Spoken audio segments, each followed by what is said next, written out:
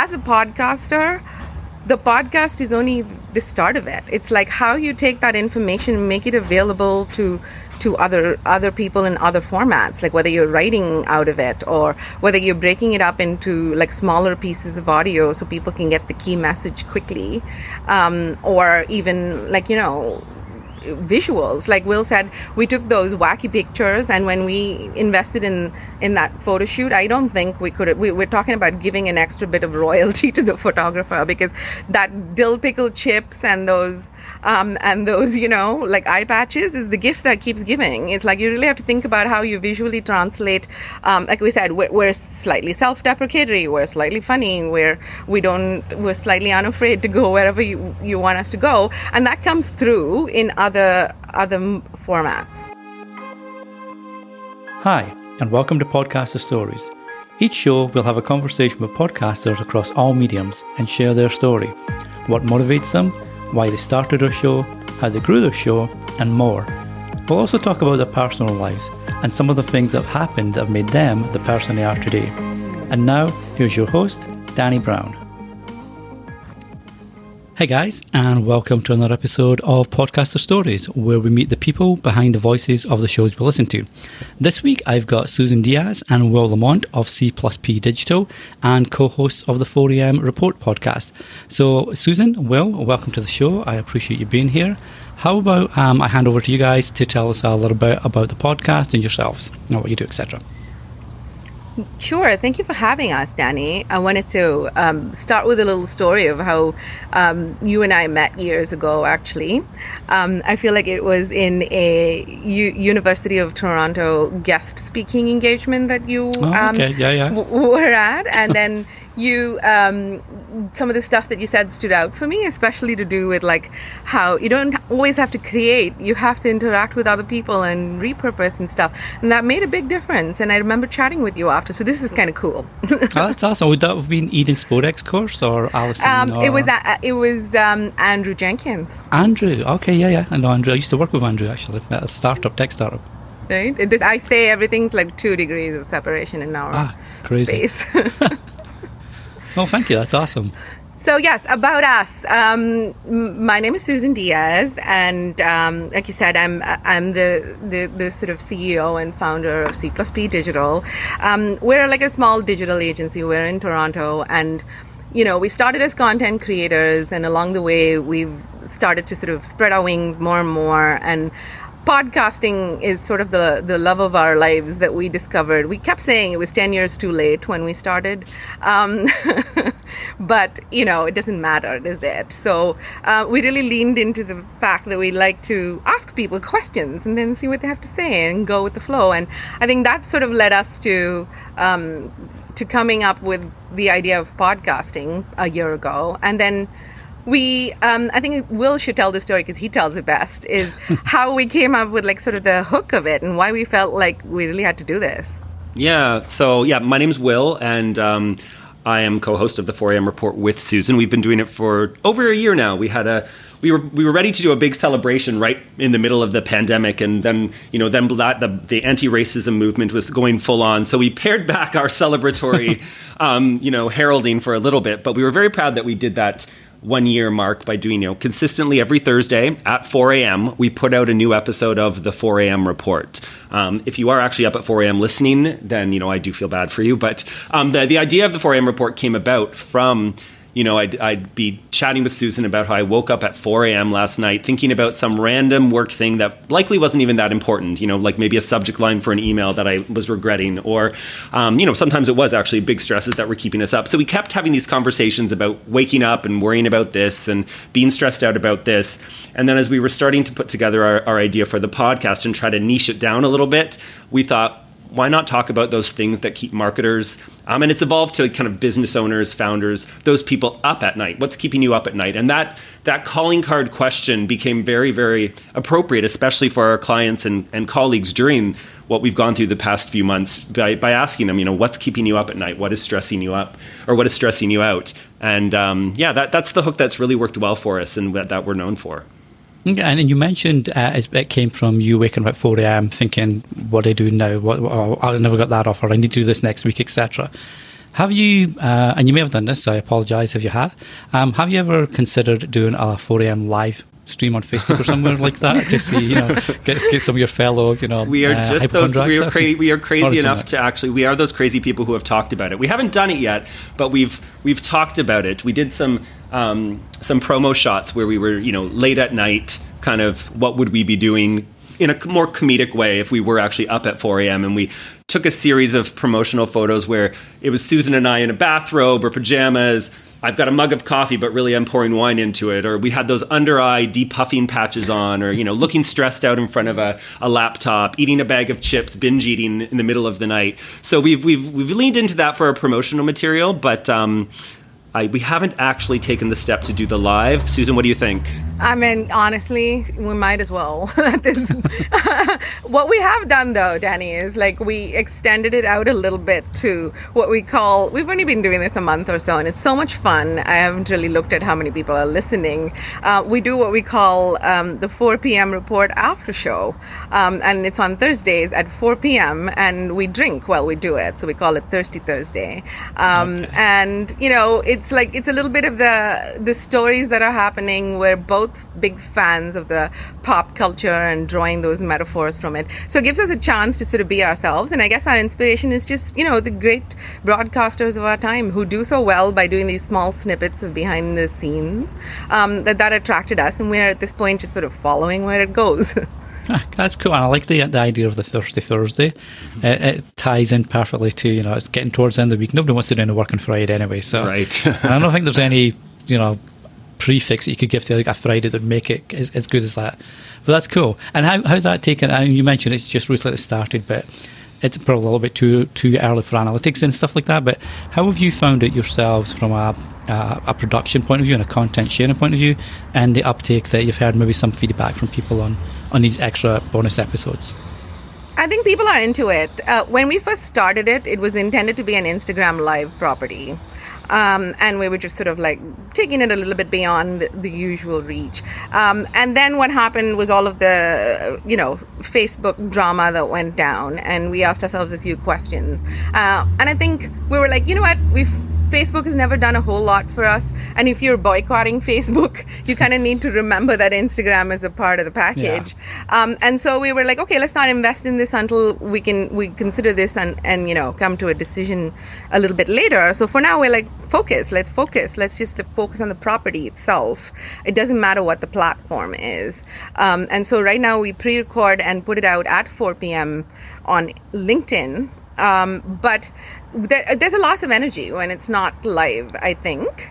But what is cool is that, some people have resonated with, the Thirsty Thursday. It's come on, we all know what that means. Mm-hmm. So I think that's working. We've got more of the one-on-one conversations going from the existing network that thinks it's cool. I think it's a little early yet to be what's going to be the reach of it.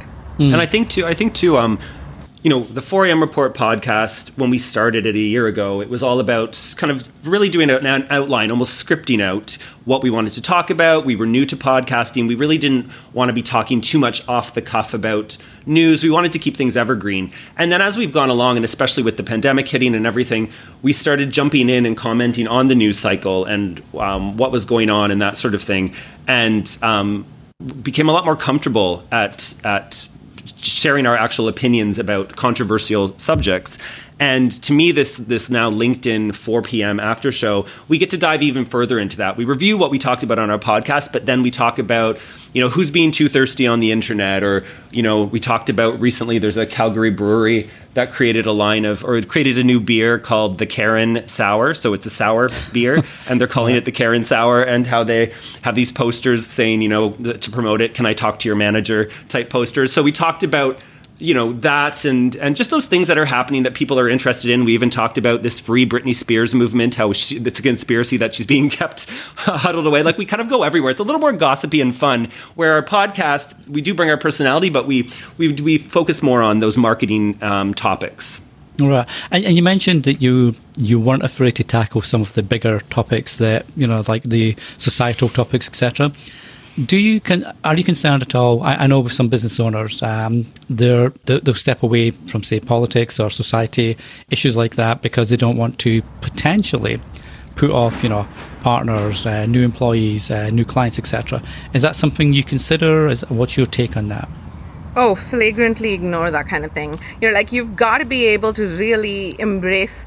I mean, people talk about values in these PowerPoints, and, they sort of forget that that's really what drives most of this stuff. So as far as I'm concerned, it's like you're in a time where it's no longer possible to remain neutral about things or be like, that's not my problem, and move away from it. And we're communicators. If we stay out of the politics and the religion or whatever it is, you don't stay out of the other things. How come we're staying out of this, right? So for me, it's an easy decision. It's like going back to I think some things are not cool, and I'm going to tell you if you ask me. Am I going to go join random conversations and troll you and tell you what I think you're doing is wrong? No. Yeah, and I think too, and it's what we were saying to clients who didn't know what they wanted to say.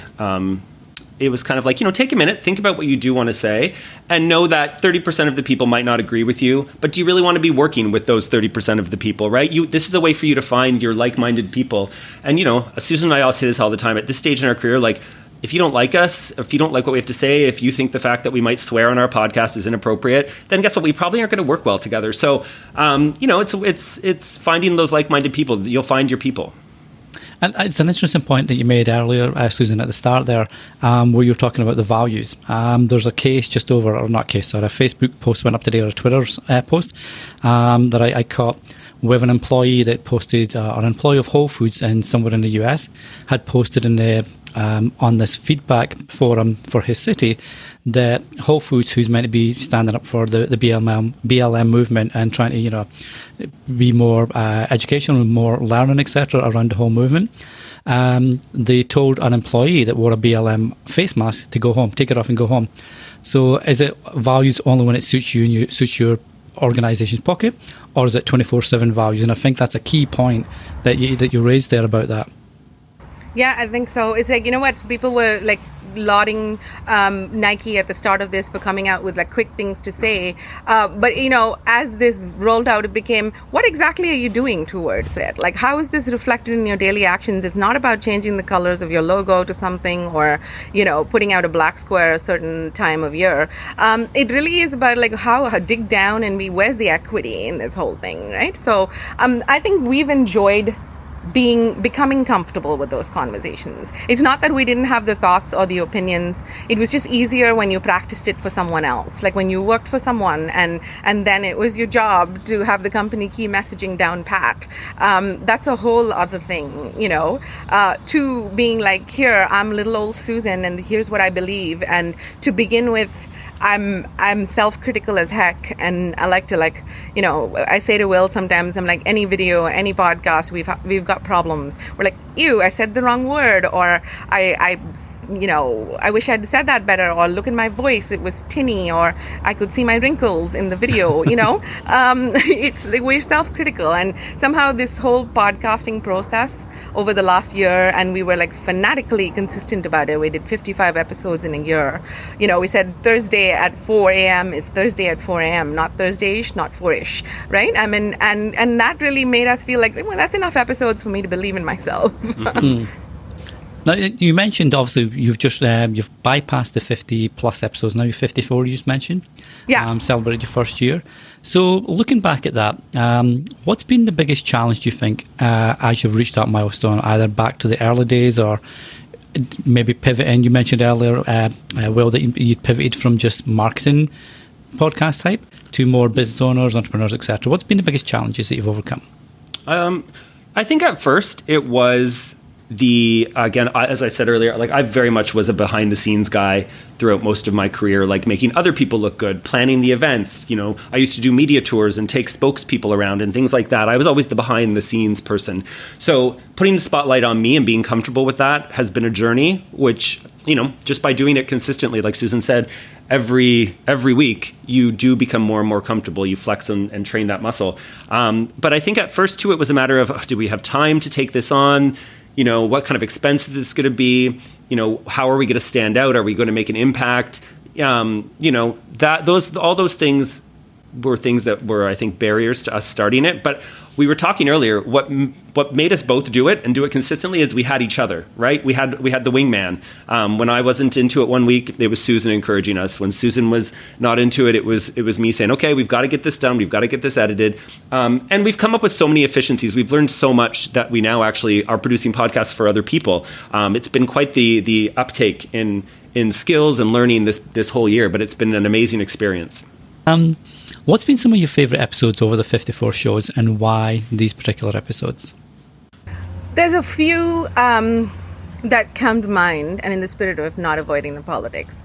I think one of the bravest episodes that we did that stood out for me was at the time when the picture of Justin Trudeau in brown face made its circles, and I was like, Will asked me some questions, and I was like, I have answers to those questions. And then he's like, should we talk this out in the podcast? And our first instinct was, nope, never.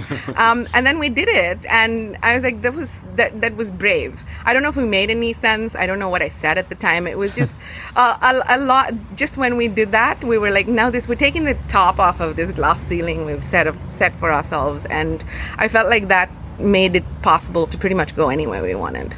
Yeah, that was our first, I think, the first step we made into going away from topics about marketing and actually talking about more controversial subjects in the news cycle. I know I was very uncomfortable to have it, but that's something else I've learned along this journey as well, is being okay to be uncomfortable, and that's something that we have to get used to make change happen. We've got to talk about the uncomfortable things. So that was our first foray in, and yeah, I would agree with Susan. I was really proud of that episode, just the fact that we actually did it. And how was the feedback in that? What was the... Because I'm guessing that'd be a kind of a big change from your normal topics that you may have discussed on the show.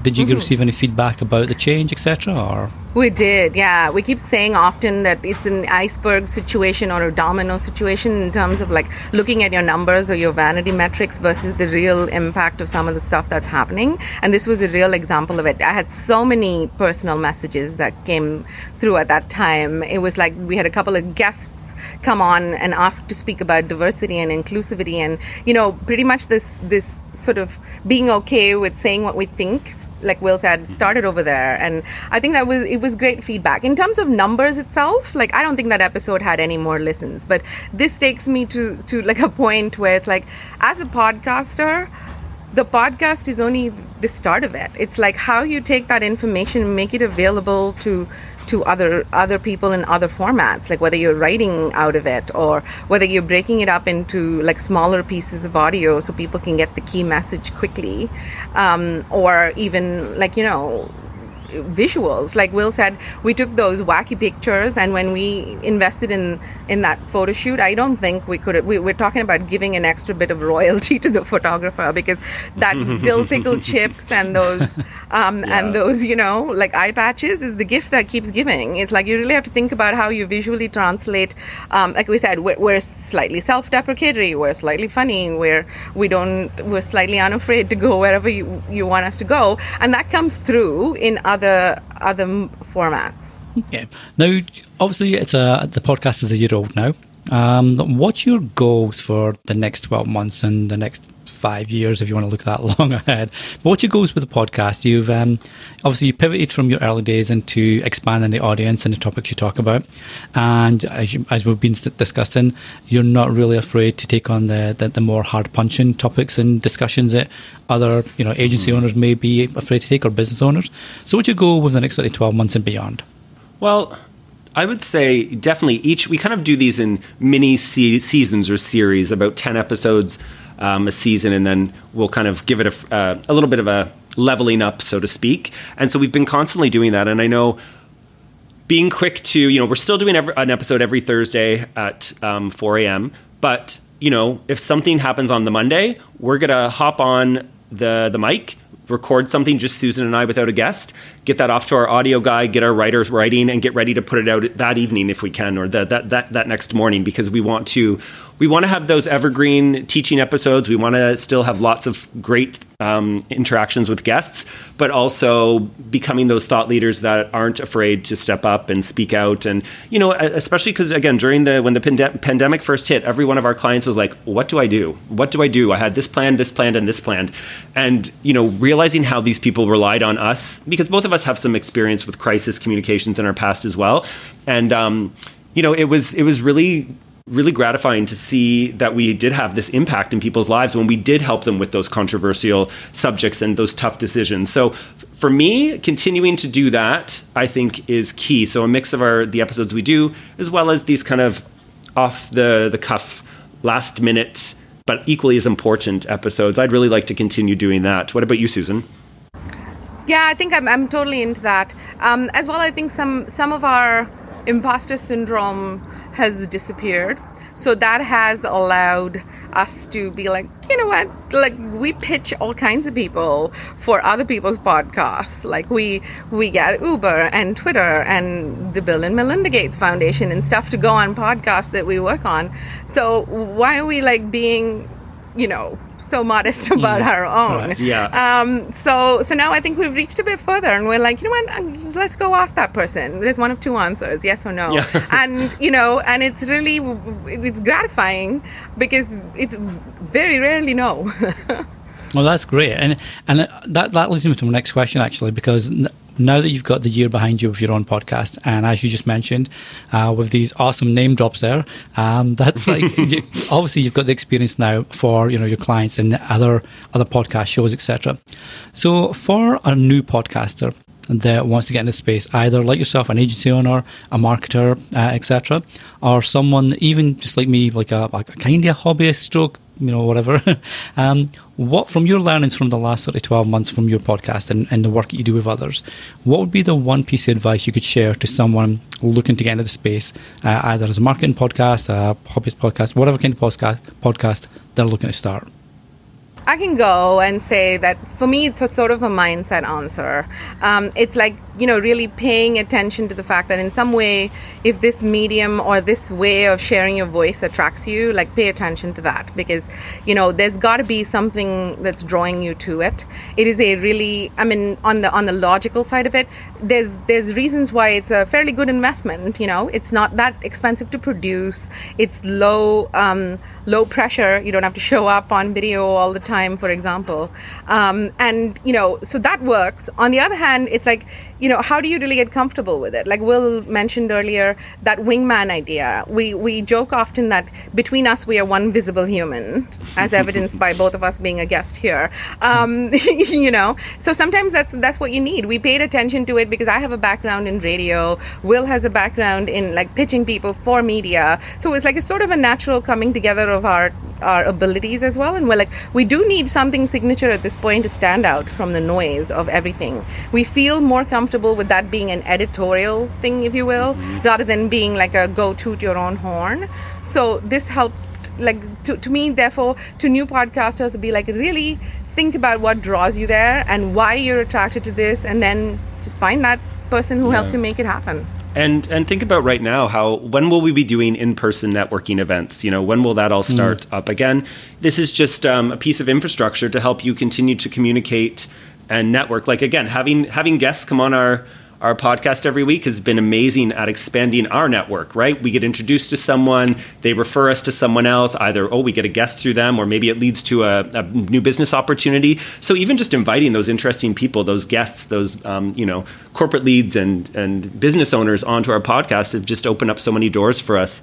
And the one thing I would say too, to people who maybe think they don't have the time to add one more thing into their marketing mix, our podcast has really consolidated a lot of our marketing because, as Susan was saying, we record the audio, we get the transcript, that becomes a blog post, several series of social posts, we repurpose in like roundup emails, maybe a group of podcasts get grouped together, we have the transcripts, that becomes an ebook or a white paper on a topic.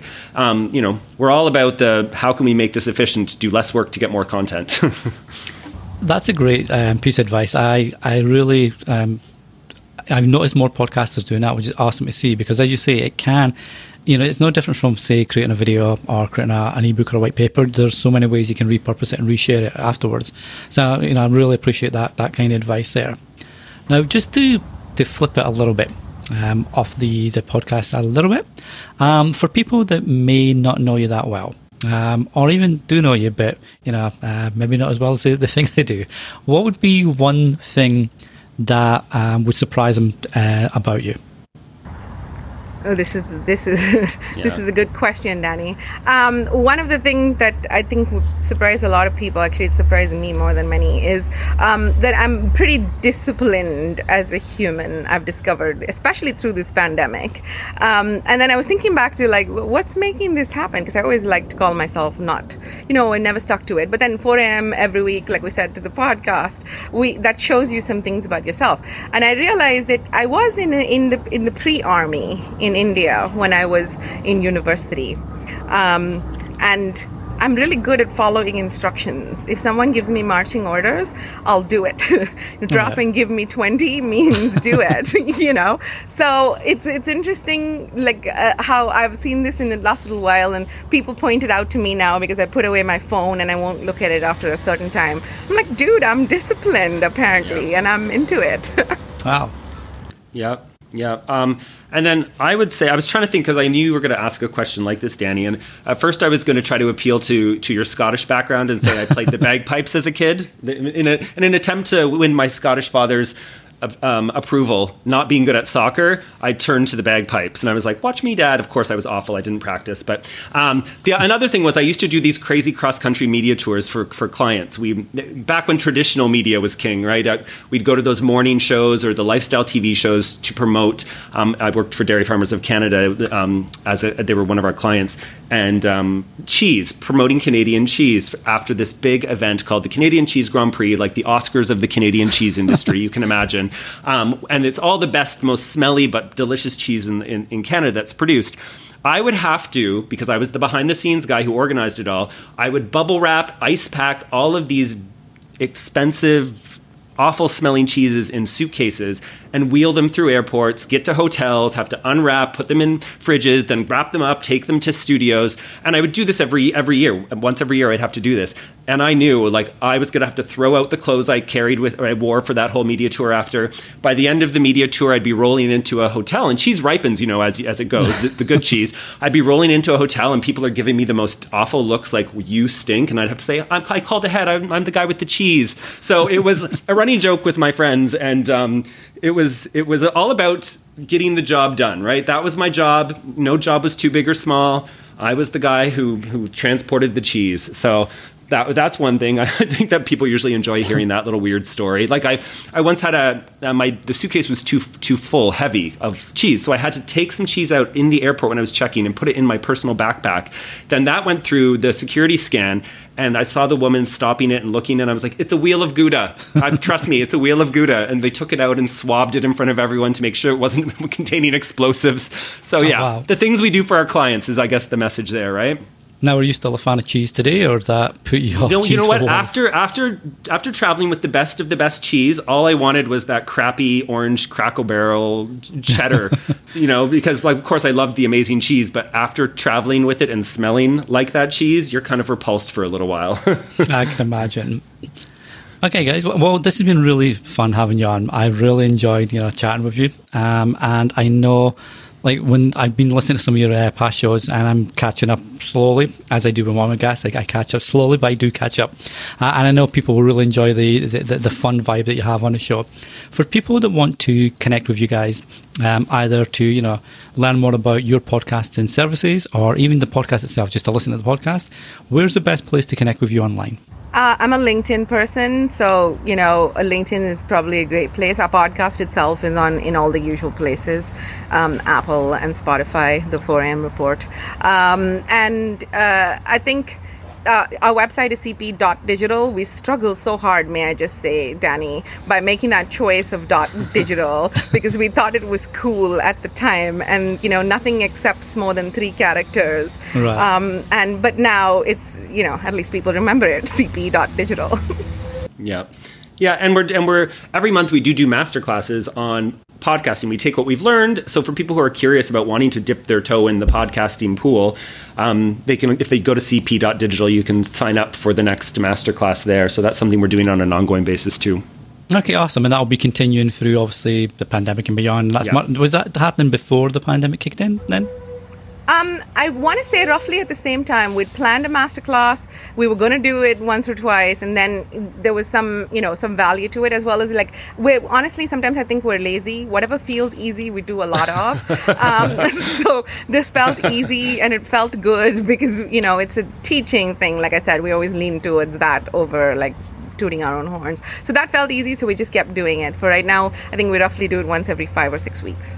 Okay, and I'll be sure to drop the links to all these in the show notes. So if you're listening on your favourite podcast app, make sure you check out the show notes, and I'll link where you can find Will and Susan and the podcast, etc. in there.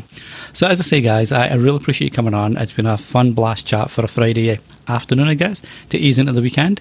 So thank you very much. I appreciate it. Thank you. Thank you for having us. Okay, guys, well, this has been another episode of Podcaster Stories. If you enjoyed this week's show, be sure to, leave a review on iTunes so other people can find the show too.